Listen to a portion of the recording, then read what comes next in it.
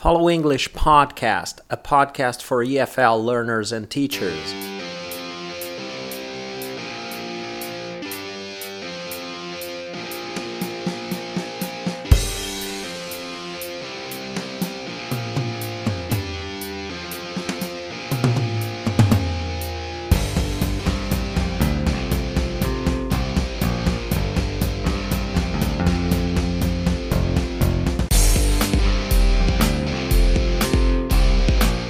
Hello everyone, this is one more episode of the Follow English Podcast.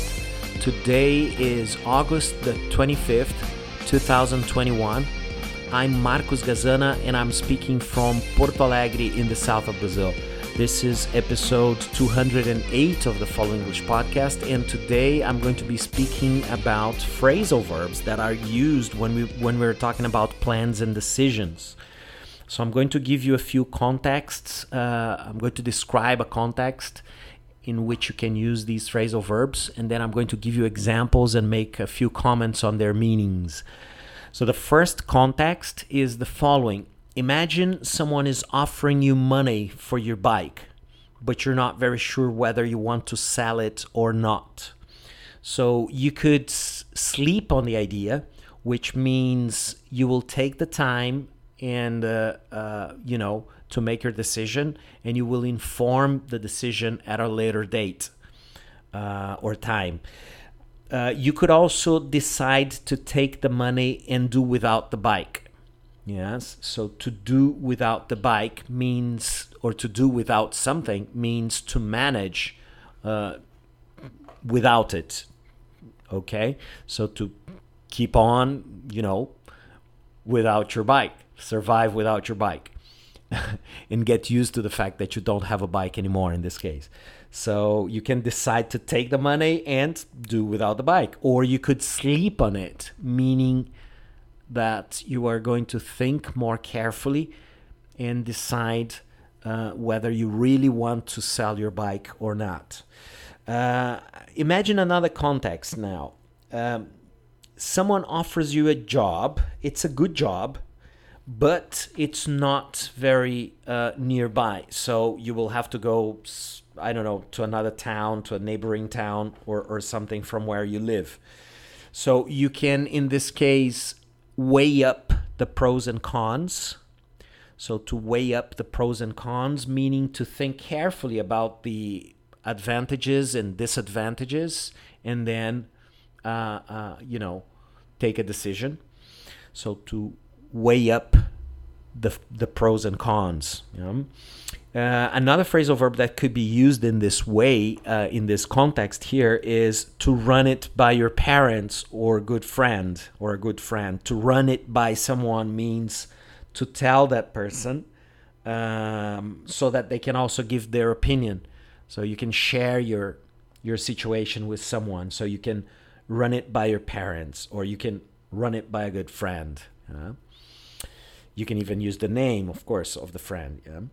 Another situation here is you're getting tired of paying rent to live in a flat or in an apartment, and you decide to, do something about it, buy a house or something. So you could plan ahead and start saving money to buy a house. You could plan ahead. So to plan ahead, to start planning early in order to do something. Another phrasal verb that you could use in this case is to think ahead and consider how you would like to live in 10 or 20 years from now. So the meaning is, so to think ahead is to think in advance about what the future might be like. Okay? So moving on, we also have, imagine the following context. Someone offered you the chance to invest all the money you have saved in a company that is a startup company, let's say.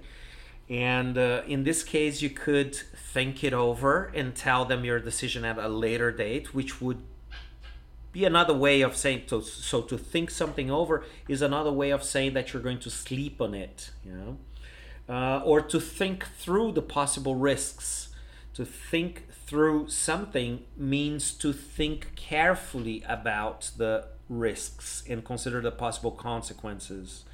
So to think over means to think more carefully about the idea before making the decision.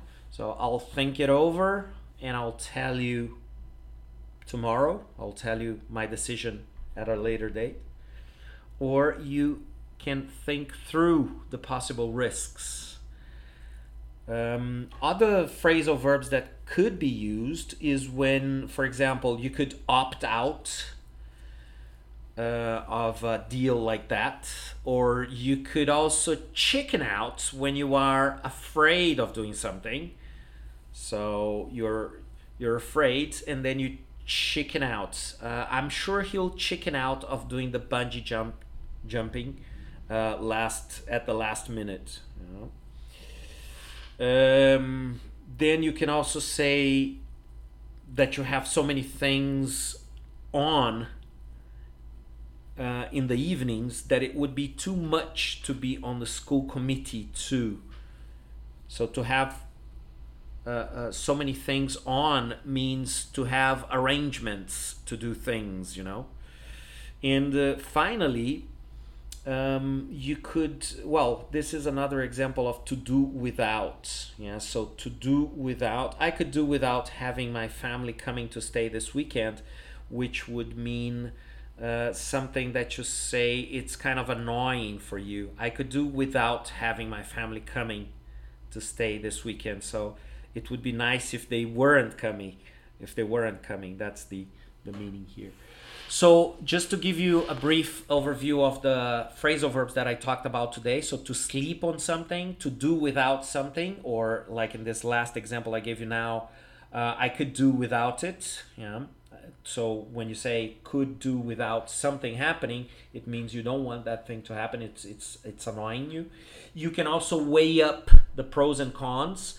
Mind you, the spelling of weigh up in this case, so to weigh, W-E-I-G-H without the T, okay? We're not talking about the noun, this is the verb. So to weigh up the pros and cons. To run it by someone, so to tell someone so that they can share their opinion. To plan ahead, to think it over, or to think through the possible risks. And this is it for today. I hope you're all learning something. And I'll see you all next time. Remember that you can keep sending your messages to info@followenglish.com.br in case you have any comments or suggestions for future topics. So this is it. Hope you're all learning something. See you next time. Bye.